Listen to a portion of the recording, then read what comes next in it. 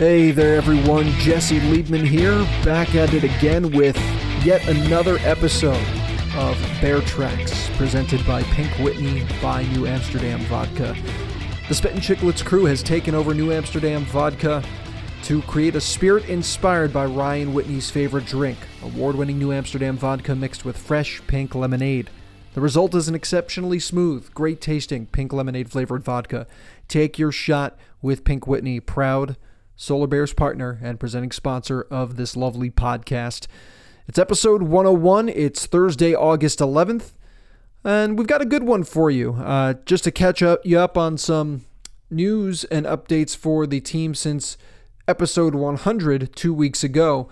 But the signings have started to officially roll out for the Orlando Solar Bears. So, of course, you already knew Jimmy Mazza acquired via a future considerations trade with Adirondack.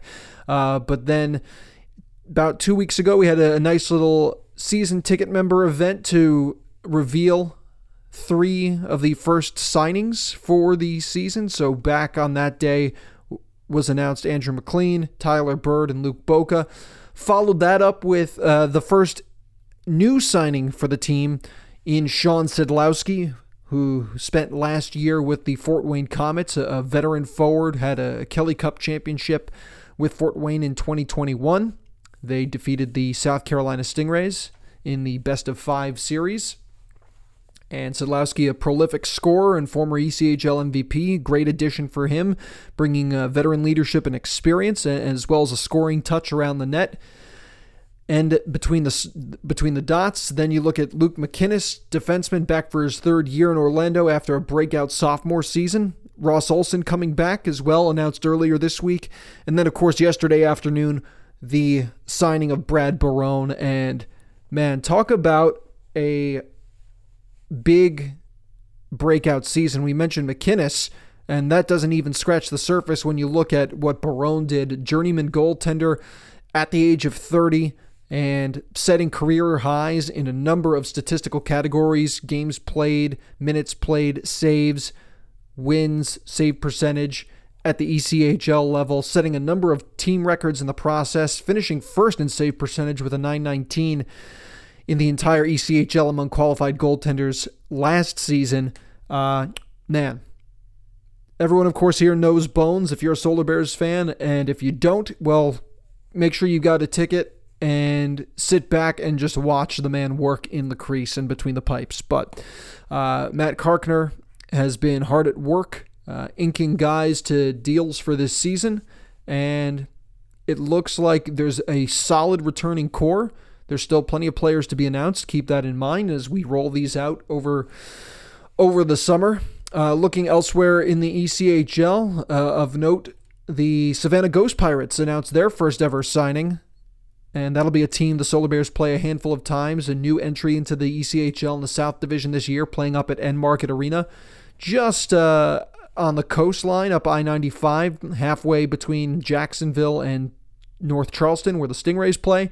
So that'll be a good opponent. That'll probably be a day trip for the Solar Bears. So good opportunity for Solar Bears fans to maybe catch a road game and check out a new team this year. But of course, earlier in the week, Darian Hansen announced a goaltender who played some time in college at both Union, where his coach then was Rick Bennett, who is the current Ghost Pirates head coach via the Vegas Golden Knights affiliation, and then, of course, also played at UConn last year before turning pro with the Reading Royals. So a couple of goalie announcements within the ECHL this week, specifically within the South Division.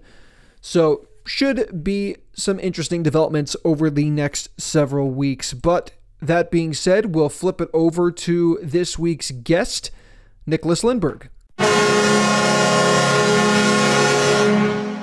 Our guest on this week's episode of Bear Tracks, presented by Pink Whitney by New Amsterdam Vodka, joined the Orlando Solar Bears midway through the 2015-16 season in what would ultimately be his final season in professional hockey. During that time, he put up 22 points in 37 games as Orlando chased a furious playoff spot down the stretch. Since his playing career wrapped up, he is now settled down in Florida, in the Sunshine State on the Gulf Coast, where he now has started his latest venture in coaching and skills development at the Nest Hockey Academy. It's my pleasure to welcome Nicklas Lindberg to the Bear Tracks podcast. Nick, how you doing, man? Doing great. Thanks for having me on. Absolutely. So we'll kind of bounce around some different topics here, but of course, for Solar Bears fans that got to see you play during your final season in pro hockey, 2015-16, you played in North America for almost a little over a decade, starting back in 2004-05 with the Pensacola Ice Pilots of the ECHL. That's now a Southern Professional Hockey League market. But prior to that, you're from Sweden originally. So I guess we'll start at the beginning. Where I understand you were born in Stockholm, but where did you grow up when you were in Sweden? What was your home life like, and how did you get into hockey? Yeah, I grew up in Stockholm, or suburb, just 50 minutes outside of the city, and my older brother played, and I think we started, like floorball. Some people might know floorball, a little wiffle ball and the sticks. Like me and my brother would play it, and I think the only reason, like, we had the one door was the net. Always we'd play at home, and the only way for me to get out of the net was if I saved it, and then to stay out I had to score. So, like, he was 7 years older than me, and he'd take it easy on me. But just, in Sweden, it's hockey and soccer pretty much for most kids. And started skating maybe when I was 3, but I don't think I started playing till I was about 7, and then just fell in love with the game and just played every day. I mean, growing up, like, you practice a little more than here. Now I live in Tampa, Florida, but I mean, I was on the ice 5 or 6 days a week, and if you weren't on the ice, it was big games on the cul-de-sac and with the other neighbors. So, like, for me, it was just hockey all the time.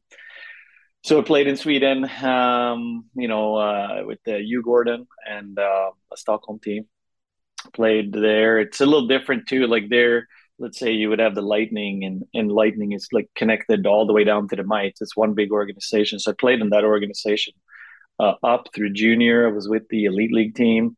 They were really good at the time. Very similar to like a youth academy with like a soccer team. I think a lot Yeah, pretty much. Yeah, identify yeah. that. So it's like, it's different where they are connected the whole way, and they were the big team. They were really good. They were winning. I think 2 years in a row. They pretty much, I think, they swept the regular season. So um, it was really good. Like, I get to be with them, and then the junior team, up and down, and then I played in the second league in Sweden.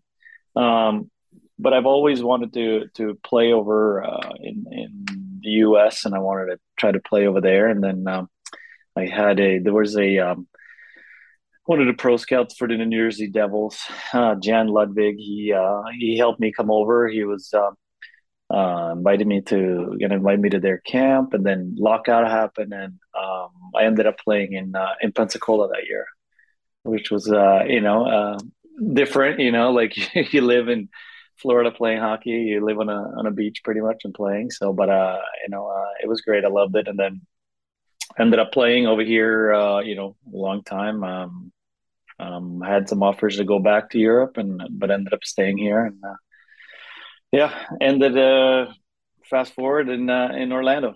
So, With your time starting out coming over to North America, I imagine there probably was some adjustments. You played in Pensacola, which, if I'm not mistaken, the arena is like literally steps from the beach.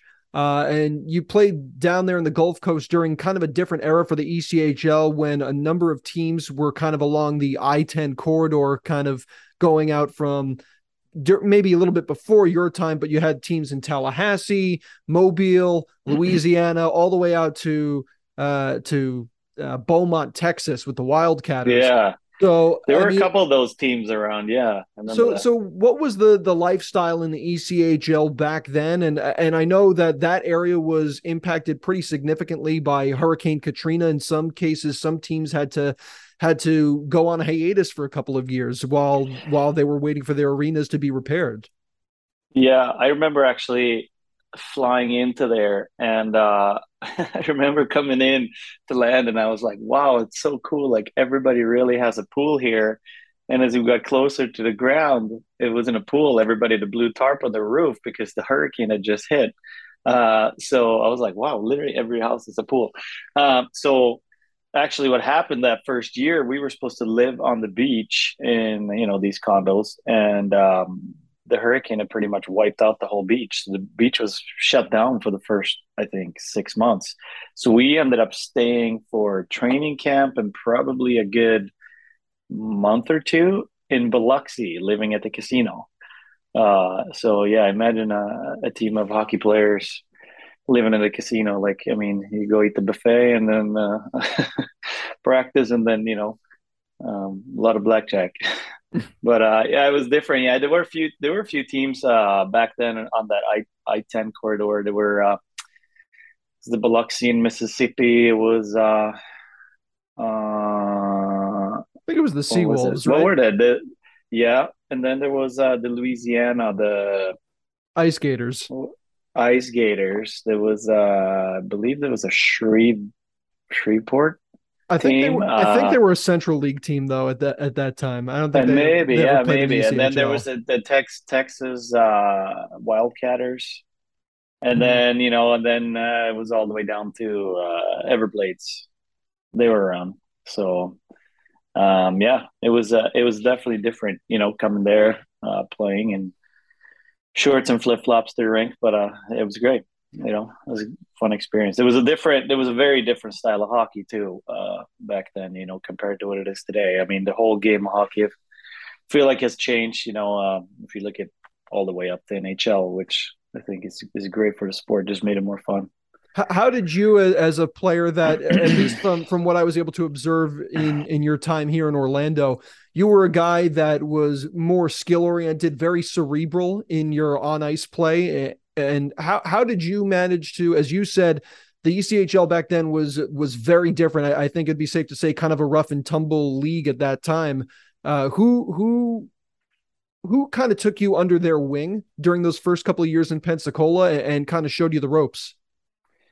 I mean, we had a really good team with the lockout year. I think, we had a lot of guys that I think I was the only guy that wasn't on a almost NHL deal. Like, I mean, there were a couple more guys, but there were a lot of guys because of the trickle down. We had guys that played in the NHL the year before. We had a really good team. I think, I believe we set a record at the time for most wins. We had a ton of wins, and but we had a really good team, a really good group. There were a lot of good guys. I mean, I was, a skilled, more playmaker, and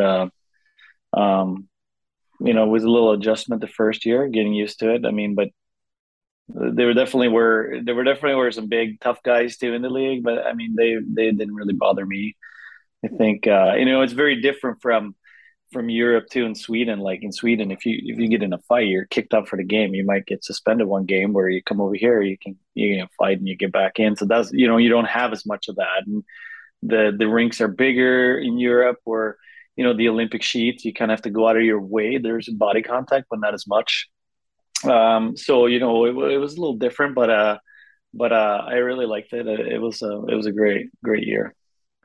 Your career eventually had a brief stop in Bakersfield, California. It seemed like in the early stages of your North American pro career, you were just kind of playing in a lot of warm weather hockey markets. Then you made your way to the Central League, playing for Corpus Christi for parts of 2 seasons. Mhm. Again, a town where the rink is, if I'm not mistaken, like blocks, mere steps from the beach. So what was it like going from the ECHL to what was at the time a competing entity in the Central Hockey League? It was actually the the guy that was Matt Turek, I believe it was. He was a captain of my team the year before, and he went there and didn't really. I went to Bakersfield for a little bit, and I uh, um, didn't wasn't a good fit. I feel like for my style of playing, the way the coach wanted to play. It wasn't really what fit me. So I just felt like, hey, this is not a good situation. And then the Matt reached out to me. He's like, hey, I'm here. We'd love if you came here. So we ended up there, kind of deal. And then yeah, I thought that league was really good too. I mean, it was just as I thought it was just as competitive as the other league. I know there was a big rivalry of which league's better, this and that, but it was a really good league, and again, really good group of guys playing with, and then again ended up in warm weather somehow, so close to the beach. And So yeah. then you kind of ultimately moved a little bit further north after 2 years in Corpus. You went to the Port Huron Ice Hawks in what was at the time the rebooted International Hockey League. You led your team in scoring your first year there with 81 points in 75 games. You played under Stan Drulia, a former Tampa Bay Lightning player at one time, longtime IHL All-Star in his playing days, former head coach in the ECHL and an assistant in the American Hockey League with Milwaukee. What was it like playing for Stan up in Port Huron? Stan was great. I thought he was a great coach. He was, you played a lot of games, and the one thing I remember was that like our practices were very short because which like he believed in like, hey, we got to be fresh. We again had a really good team, and our practices were short, maybe like structure short, but then guys would stay and do extra stuff anyway. So no, I thought Stan was good. It was a great ownership up there. A lot of fun. We had a couple of, I think, Brian Smolinski joined us because he was just leaving the NHL and came and joined us. Played with a lot of good players there. So it was a lot of fun. Should have also pointed out, I'm not doing Stan justice here, was also in his first year as a head coach in any level of pro hockey. He was actually coaching here in Orlando, and he won an Atlantic Coast Hockey League championship with the Orlando Seals in 02-03. So we got to give a local shout out there. I didn't know that. Yeah. I didn't know that. But in any case, I mean, we're kind of, just going down chronologically from Port Huron, you transferred to Evansville, which started in the Central Hockey League at the AA level, and then they kind of moved into the ECHL the year after you had left. But I know that there was kind of a transitional period for the team as well when they were in their final 2 years in the Central, going from Swander Ice Arena to the Ford Center. So like, if you can describe what was that like? Because I know is it the outhouse to the penthouse basically? Yeah, pretty much. It was I guess the coach called me, and I ended up deciding to go there, and I believe the arena was supposed to be done, and a lot of building happens, right? Like it was delayed, and so we had to play in this really for a year really really tiny rink, and then for the next year, go to a brand new facility, 8 or 9 thousand seater that was, beautiful. So yeah, that was an adjustment. I can't remember if we at the end of the first year, if it was just the second year, we got into the new arena finally. But it was a very very nice arena. So it was a transition for sure. It would almost be like, well, a little bit bigger than RDV, but imagine going from RDV to Amway, almost.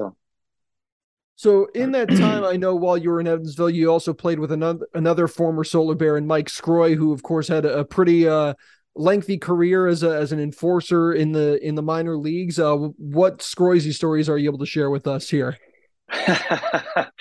Oh, I don't know what I can share. No, I'm just kidding. But it was funny. Me and Mike are great friends still to this day. I saw him a week ago or so. His son was up here playing in a tournament, and we were actually sitting next to each other in the locker room. So we had a lot of stories. But Mike, I love him. He's a good player too, but he was a tough guy, right? Enforcer. So maybe not the best soccer player. We would play warm up for two-touch warm up for every game, and he would come out there, and then every time he touched the ball, like, sorry, Mike, but I felt like he got stuck in the rafters because you're always warming up underneath the stance or whatever, and he would get stuck up in the pipes, and every time it was like, oh, these freaking shoes, man, like. And then the soccer game was over, but no, like Mike's awesome. Mike's great. Everybody loved him. Like he another good story is really funny. Like he it was great to have Mike on your team, because when you're like more of a skill player, like guys will get after you, but if you have a guy like Mike, I remember one time playing I'm skating up the ice with the puck and somebody gave me a whack, probably on the pants. Wasn't much. I didn't really think about it. And then I remember Scroisey, explicit words, just standing up and yelling at the guy, if you do that, I'll bleep, you rip your freaking head off. The next face off, the guy I'm about to take the face off, he was the center too. He comes up to me. He's like, "Hey man, I'm really sorry about that slash." I was like, "What are you talking about?" He's like, "I'm sorry, I slashed you when you had the puck." I was like, "Okay." So it was great. That guy didn't touch me again the rest of the game. So it was fun. Definitely helps to have someone in your corner for sure. Definitely. So So as you kind of progressed, your time in the Central League, you kind of moved on to Bloomington, and then St. Charles, which was an interesting team. They were the relocated franchise, I think, from Laredo, Texas, but they only kind of existed for 1 year. That year, however, you were teammates with who would be your eventual assistant coach in Orlando, John Snowden. And what stories can you maybe perhaps share of Snowy as well? Because he's certainly got a personality to all of his own, and now of course he's in the American Hockey League as an assistant with the Toronto Marlies. yeah, Snowy, and it's actually funny. Like my first year in Pensacola, Snowy, believe he played for the Texas Wildcatters. Mm-hmm. So we played against each other. We got to know each other then. Both very competitive on the ice. We were probably going after each other a little bit, and then and then years later, hockey's such a small world, right? So we get to, we play together, and I mean, he's great. He was awesome. He's always been very competitive, good leader in the locker room, and it was great. Like Snowy he could shoot the puck, like he could shoot the puck. Like I mean, power play, we would set up. I would, let's say the umbrella, I would be on the right flank and he would be on the left flank. Like it was like having Stamkos or Ovi over there. I mean, like I would feed him the puck, and half the time it was in the back of the net. Like he could shoot, so he was like, "I'll just find open space." I'm like, "I'll find you." So it was great playing with him. I loved him, and his wife and his family now they live up in Toronto. Man, I saw the other day his boys are getting big. They're playing hockey too, so it was really fun. And then Snowy, then a couple years later, that was actually the reason I ended up there. He called me and brought me into Orlando. So and I think it's been very good for him. Like obviously he's a very good coach and showed it. Like coaching here and then coached up in Newfoundland, won the championship, and so very deservingly, very happy for him of his success as a coach. After the playing. I meant to ask while we were talking about Scroisey. I've heard over the years he's kind of developed a reputation as a ruthless poker player. Is there any stories that you can share of that from maybe time on the bus or anything?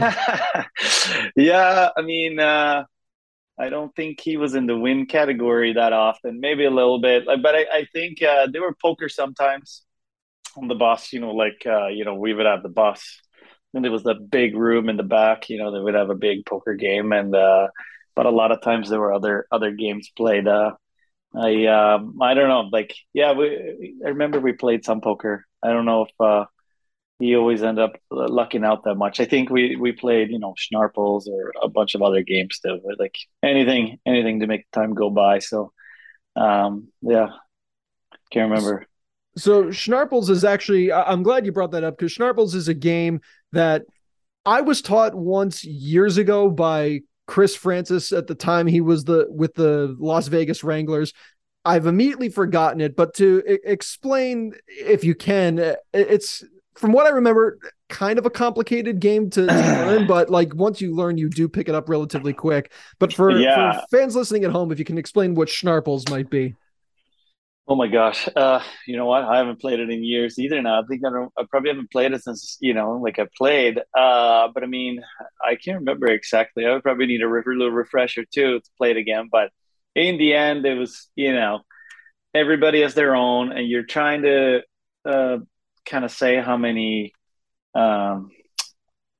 many points or whatever ticks you're gonna get. You get dealt like 10 cards, it goes down to one up to 10. And then you have to say how many you're going to take. And then in the end, if somebody goes all spades and wins every one, they automatically win the game. So then everybody's trying to gang up on that guy. As soon as somebody's about to win, you gang up on that guy. So in the end, it's like, depending on how much you play per point, like it could tally up because the guy that wins from every guy in the game. So, there's only one winner. So it could be some big games, right? On a long road trip. So it was a really fun game, obviously very intense sometimes with some guys, but it was fun. Is Everything is gamble. I remember too, like talking about gambling, like guys, you go on the road and you go to dinner and guys want to do the credit card game for who's picking up the tab. And I remember one road trip, oh man, this guy, forget where we were, but I mean, we're on the road trip for like 2 weeks. I think he lost 6 or 7 dinners in a row. Like in the end, oh my like, god. like he's like, I can't lose again. No way I'm losing again. I'm like, just cut your losses. You're like, don't get in. But I mean, we all chipped in and helped them out at the end. But it was like, my gosh, 6 or 7 dinners in a row with 6 or 7 guys going, that adds up.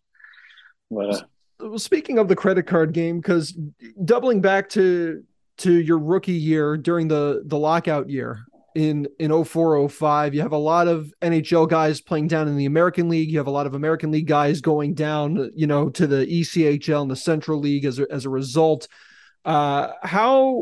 How much did some of those more experienced guys that had bigger contracts in previous years, how generous were they in kind of accommodating a lot of the guys that maybe felt the pinch of possibly, the roster spot might not necessarily be guaranteed for the next couple of months while these guys are down here?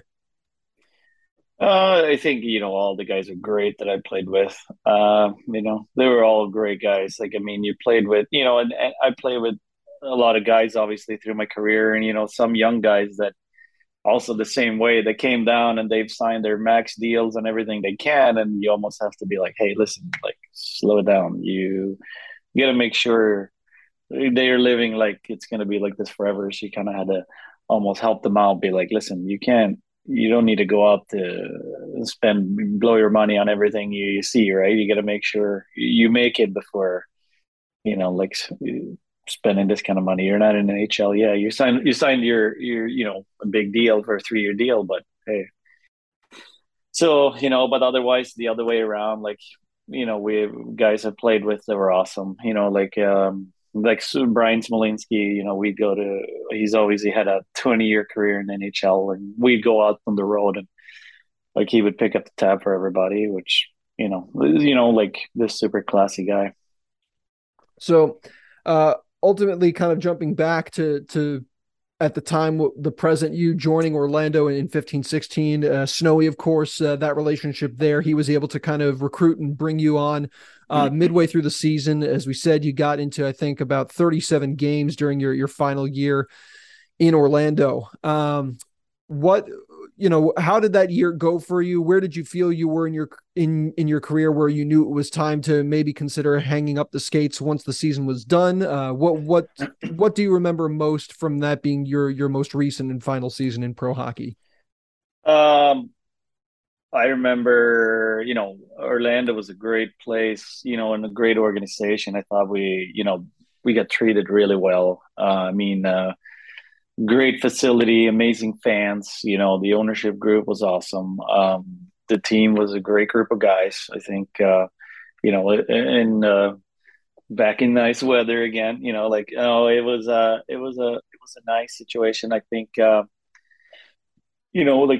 I love the game. Like it's always very hard when you're like, hey, still want to play, I want to give up, or like do something else. My wife, my now wife, got pregnant right at the end of the season, and we her parents had actually recently just moved to Sarasota, so then I knew some people over in Tampa, and then kind of came over there, and I knew I wanted to get into player development, and trying to do that way. And kind of in the end, like, everything I've learned over my career or figured out on my own or learned from, great coaches and teammates and experience, like, want to help and give that back to younger players. I was talking to somebody the other day. It's amazing. Like, you always say, right? Like, hey, I wish I knew back then what I know now. But, that's what a lot of these kids that are, 9 or 10 years old, they like get all that knowledge to them right now.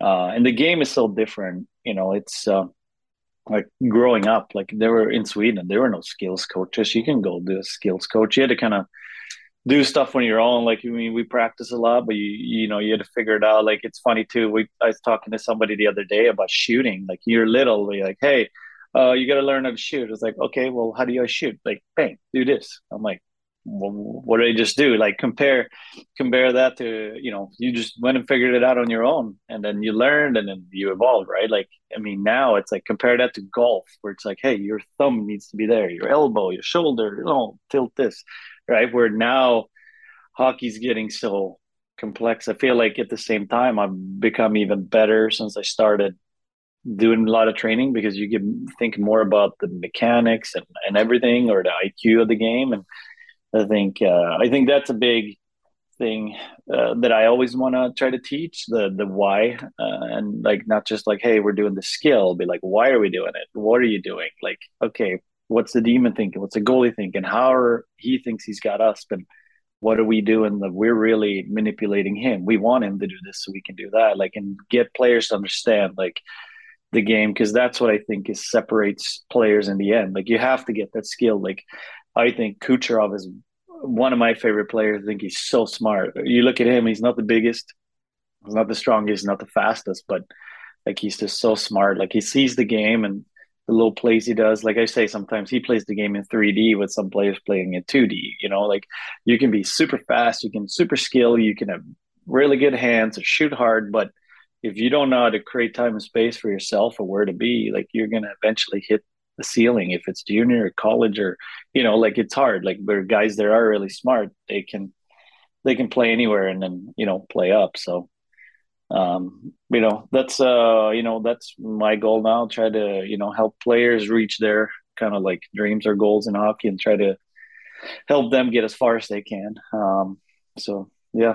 As you said, Holly's parents kind of moved down to Sarasota. You guys settled on the Gulf Coast after your playing career wrapped. So if you can, over the last couple of years, as we've talked a little bit about skills development, what was kind of the career progression for you? How did you actually get into it? Who was able to bring you into that network? I know for a while you were at Advent Health Center Ice. I know you have your own Swedish hockey skills program as well, and on top of that, and then of course you've recently made the move to the Nest Hockey Academy. So what was kind of the progression there that led you to where you are today? Well, we moved over to Tampa. I knew some people over here that got me involved in training, and then youth hockey. Started coaching in youth hockey, and then after right away, the new facility, Advent Health, opened up. It's like just right here, Tampa. Beautiful facility. I think it's one of the bigger ice sheets in the southeast. So I worked there as a hockey director for about 5 years, running the youth program and hockey, but also did a lot of player development, skills training, and like we love Tampa. Tampa is wow, is really. I mean, Florida overall too is blowing up as a hockey market. I mean, you have the Panthers are doing well now, but the Lightning, they're doing such an amazing job in the community. They're out in schools, they're really promoting the game, and then winning 2 Stanley Cups definitely helps. Like everybody wants to play hockey here now, so I mean, that's great. So work there, and then yeah, like you said, I have my Swedish hockey skills, which do training with anywhere from youth to guys at the pro levels. And So we do that, and every year we go back to Sweden. I do a camp in Sweden, and we stay and visit some family and friends too at the same time. So And then yeah, now like I said, it just recently moved over to Nest Hockey Academy. So something I'm really excited about. I think it's gonna be really really good. It's the owner, he has a son that plays, and but I really like his purpose or vision with the reason of building this. Like, he said this, and yeah, my son plays hockey, but I'm not building this for him. It's for the bigger reason. If he quit tomorrow, that's fine. Like, that's not why I'm building this. And he put a lot of his own money into building this, and at the same time, he's like, listen, I'm not building this to make money. Of course, somewhere down the line, I would love to make my money back, but that's not the priority now. The priority of this is to, just grow youth hockey and do a really good job of the foundation of that. And again, leads back. We talked before we get on Zoom, like, like I really think that if you just do something, you focus on quality, quality, quality, and you just try to make the best product possible. I mean, everybody will want your product, and it will turn out good in the way. So I really feel like we have a really good setup here. Like, he spent a lot of money on the school, making sure the school, they made their own custom curriculum. And then the hockey part is always going to be very, very good. So I'm super excited about. I think this is going to be something very, very good for players to be able to develop. And in the end, I think this is going to be a place to where you'll see people coming from all over North America, maybe even the world. Like, we have international interest to come in here. So I think it's going to be really, really good for players.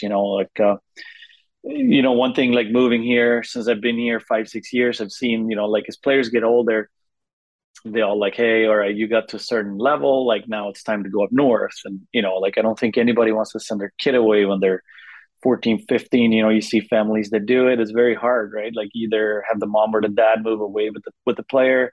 Well, if you have another kid, you're splitting your family up. That's not good. Or you're sending your kid away when they're 14, 15, and now you gotta, they still have a lot to learn and grow up. Now you're putting them in the hands of somebody else, and do they have the same values? Or, in the end, nobody cares about your kid as much as you do. So that's very tough. I mean, but I feel like it's growing so much here in Florida that in the end, I think players are going to be able to stay here and not have to leave. And in the end, I think you'll see players coming here because it's such a nice setup, and then the whole hockey is going to be so good. So that's, my son is obviously a little younger. I don't have that problem. He's just starting his hockey playing journey, but like, by the time he gets a little older, I think hockey in Florida is going to be so good that nobody would have to leave. I mean, you already actually seen it with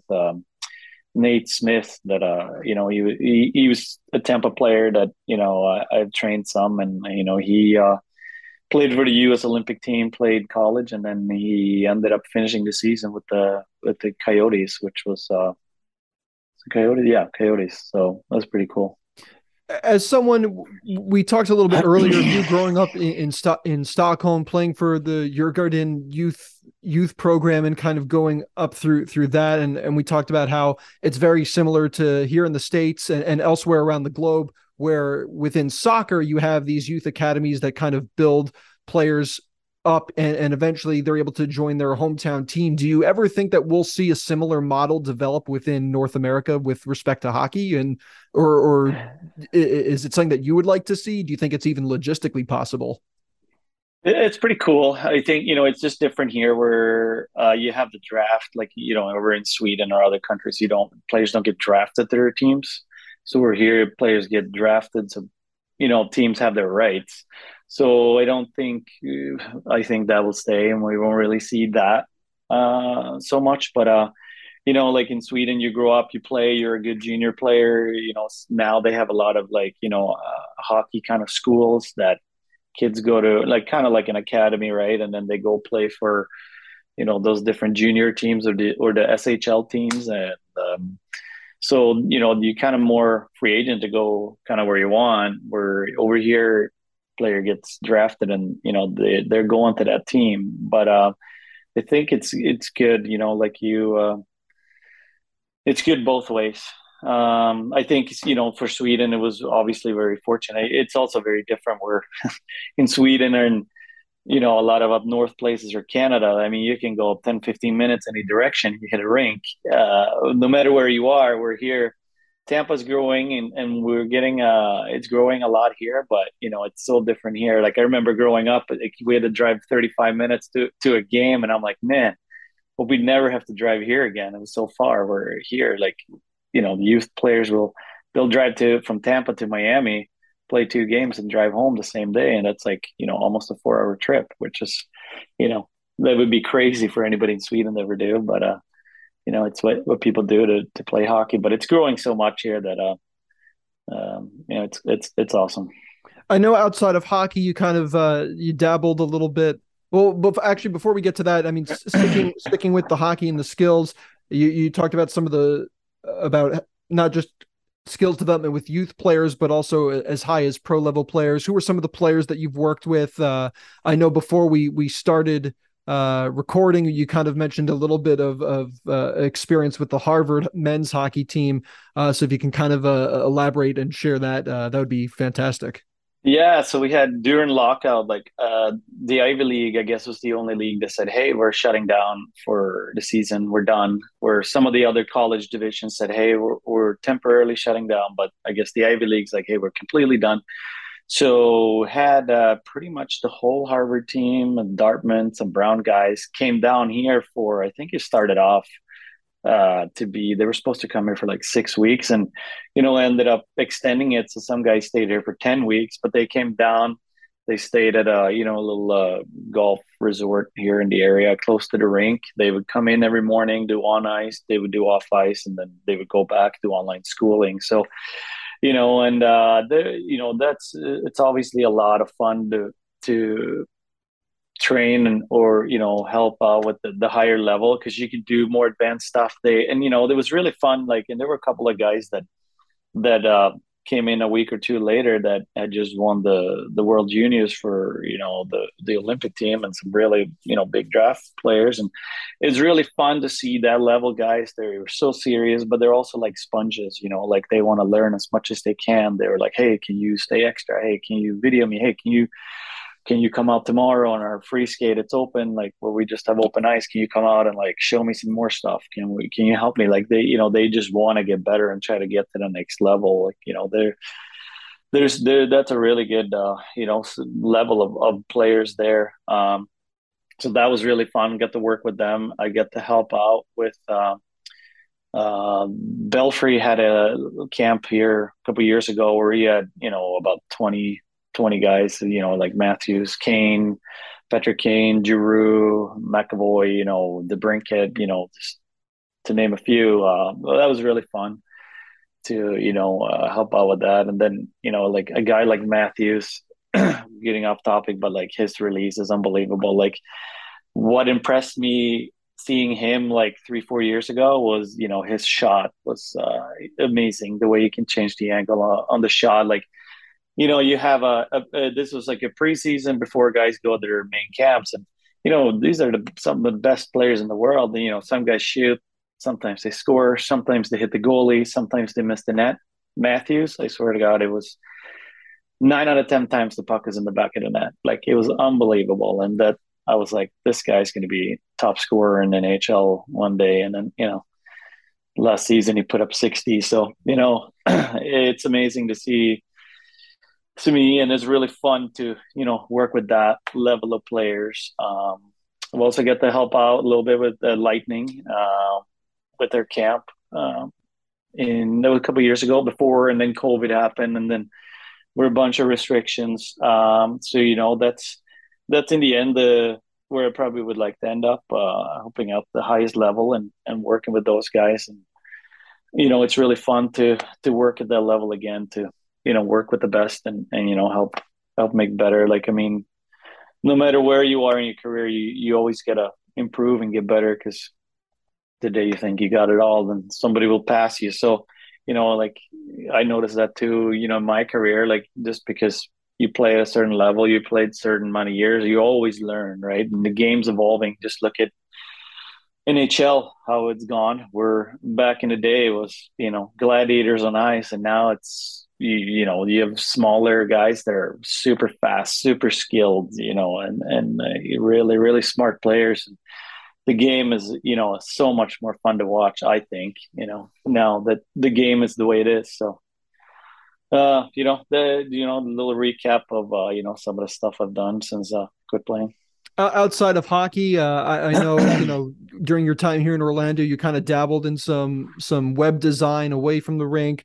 You're obviously juggling the responsibilities of parenthood now with two kids. What do you do in your downtime, or what have you found to be the most fulfilling thing outside of hockey in these last couple of years since hanging up the skates? That was playing around. I've always been interested, I like have background and always been interested in IT, entrepreneurship. I'm interested in a lot of that stuff. I'm interested in real estate, but takes a lot of time. The time I have off, pretty much spend with the family. The kids, they're growing up fast. They're 3 and 5 now, so can't believe it. It's so fast. But so usually time off, just spend time with the family, and go watch a Lightning game, or it's a lot of hockey. With your kids being born here in the States, I know you said that during the summers you try to go back to Sweden and probably, I would imagine, visit some of your side of the family.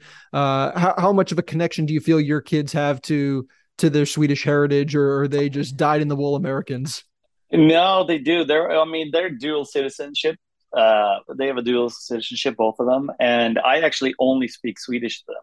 Really? I only speak Swedish to them. My wife only speaks English, so they know everything. Like even since before they could speak, I'd be like, "Hey, go grab the blue ball, not the red one. Grab the red stick or whatever." Right? Like, and they would come back. They know.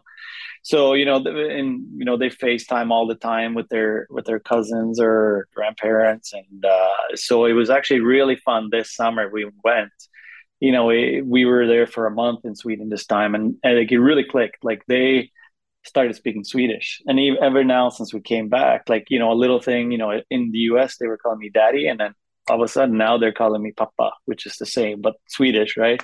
And my son, is 5, and now it's like full sentences in Swedish. So it's really cool to see, how fast they pick it up, by being there for a month. Like, I mean, if we were there a little longer, I mean, it's really cool. I think it's really good for them too, like their brains to use that to learn 2 languages and use their brain that way. And obviously, when we live here, they speak more English because we live here, but yeah, no, it's cool. It's fun. I feel like they're connected. They have a good connection. What would you say for anyone that is looking at maybe doing some summer traveling and going to your native Sweden? What are some cities that people need to hit up? What are some of the best kept secrets that need to be out there? I mean, Stockholm, all of Sweden, there's so many places, right? Like, so I do my camp in Sweden every year, and I do a camp here where I bring Swedish players here, and I bring North American players to Sweden. And so this summer, because of COVID for a couple of years, some, families weren't able to travel, and this summer they did. And a lot of people had never didn't know much about Sweden, so they came to the camp. They're like, they loved it. And then, but, they stayed a couple extra days, and, they had no expectation of Sweden. They were like, wow. They're like, wow, Sweden is amazing. Sweden is 10 for 10. Like, it's so beautiful in the summer. I mean, winter's nice, but winter's winter, it can be pretty, but, because I know when the Lightning went and played their stadium series, in Sweden, it was November, and, I went there then too, and then the people that came, they're like, wow, it's beautiful. I'm like, well, if you go in the summer, it's amazing. It's so pretty. Like, Stockholm is pretty much a bunch of islands connected. Half of it's the ocean, and then there's a huge inland lake that's like freshwater. You have down in Gothenburg is beautiful, down south up north. There's so many beautiful places, but Stockholm is a really nice place to visit. It has so much history. Like you grow up there, you read it in school, you walk by the castle, you walk by the old town. Like you don't think about it because you walk by it every day. And when you have people come visit, so we took them around, did a bunch of tours, took them out to dinner, did a bunch of fun stuff, and then you're like, wow, this is so cool. Like like they have. I mean, it goes back to the Vikings. Like Stockholm bloodbath. Like some Danish king came in and tried to take over, invited everybody to like said it was like a noble party or something, and then just started chopping people's heads off, and like it's like a crazy Netflix show or something, but it has so much history, and then you have the castles and all the history with that. Like it's cool when you're there. So everybody had a great time there, and then it's nice to get away from the Florida heat a little bit too. I mean, it's a 70 mid 70s, no humidity, maybe 80. I mean, it's great. Cool evenings. So, Uh, yeah, I'm no, I'm Sweden's definitely a place to go if you haven't been. I'm curious with all of your skills and player development work. In this past June's draft, the Tampa Bay Lightning drafted Lucas Edmonds, who born to in Canada to a Canadian father and a Swedish mother, but grew up for the most part in Sweden. Played through the junior leagues, and the Lightning, as I said, drafted him in the third round this year as an overager. Came back to North America this season for 1 year with the Kingston Frontenacs in the OHL. Have you ever crossed paths with him at all? No, I'm across paths with him, but I've seen a little bit. Good player. I mean, it's pretty cool to get the Swede, the European style, very skilled, mixed with the North American style. I think with that's where the whole game's going. Everybody, you have to have a lot of skill, and you have to have a lot of be able to still play. Like you see playoff rolls around. Like if you can't handle the tougher part of the game, being able to protect the puck or being physical, like you see in the NHL sometimes guys that are top players during the regular season are kind of are invisible during the playoffs. So you have to have that game too. And I think a lot of Europeans come over. They've gotten a lot of tougher, and I think they acclimate well to that game. So it's fun to see like some guys that I play with that have their sons get drafted here in the last couple of years. It's fun to see them move up through Sweden and then make their way over. So yeah. I know the World Junior Championship that was intended for this past winter and got delayed. It's finally getting underway this week. How much of those games are you keeping an eye on, and do you think the Swedes have a chance to get their first gold since 2012? Yeah, I'm gonna try to keep my eye on it. I love watching that. It's really fun, to see all these young, super talented players, like the future, stars. I hope so. I think Sweden, they've had a great team for so many years, and they come close, and then but it's so competitive, right? And it's just such a short tournament. You have to click. You have to, as things go your way, like Canada, U.S., Russia, all those teams are, even the smaller nations now are getting so good. I was talking to somebody about it yesterday. Like 10 years ago, like Switzerland, Austria, or Denmark, whatever team, Germany, like they weren't any good. Now all those teams are good. Like I mean, the hockey's growing so much in those countries as well. So good players come from everywhere. I mean, so it'd be fun to watch. Definitely, definitely rooting for Sweden in this one. I think Canada's missing a couple of players too that opted out to get ready for their NHL camps instead of joining. So I think hopefully that gives Sweden a little advantage. Well, best of luck to you going forward with the new endeavor. Of course, Nick. We don't want to take up too much of your time, but in any case, before we let you go, any final thoughts, any shout outs you want to give to any family or friends who may be listening? I mean, just I don't know, just say hi to everybody in Orlando that I know they're listening, and somebody else I know. How's everybody doing? No, but try to make it over. We made it over to a Solar Bears game. No, it was last year. We went to one of your playoff games. You were playing Everblades down at Hertz Arena. So it was fun to see, and it was actually a player on the team that I used to play with, Alexi Steve. played with him a while back, so it was fun to see some guys. Then I obviously knew Drake, the coach, a little bit, so it was fun to see a game again, and but I will try to make it over this year too to a game. Well, we certainly would love to have you, Nick. Appreciate your time. As we said, best of luck and thanks for appearing on. Till next time, though, we appreciate you. All right, thank you. Thanks so much for having me on. Big thanks to Nicklas Lindberg for hopping on and catching up with us. And as he said, he's a guy that pops in every now and then. You might see him at a Solar Bears game down at Amway Center. Maybe sometimes you see him down at Hertz Arena. But he's a guy that clearly has established some roots in Florida and has settled into a nice lifestyle with his family, and certainly is looking out for the overall growth of hockey within the state. But that'll do it for this week's episode of the Bear Tracks podcast, presented by Pink Whitney by New Amsterdam Vodka. Stay on top of all the latest news and updates by visiting our website at OrlandoSolarBearsHockey.com. Follow us on social media on Facebook, on Twitter at Orlando Hockey, and on Instagram and TikTok at Solar Bears Hockey. And maybe join us this weekend for our open house down at the Advent Health Rink at Amway Center. We're there from 8 in the morning till the mid-afternoon. It's going to be a fun one, a chance to look at some upcoming available seats for the season, as well as our equipment and merchandise sale. And you can watch the adult street hockey tournament that'll be taking place on the Amway Center floor. That'll do it for this week's episode. I'm Jesse Liebman. As always, we'll catch you in a few weeks with another episode here of Bear Tracks.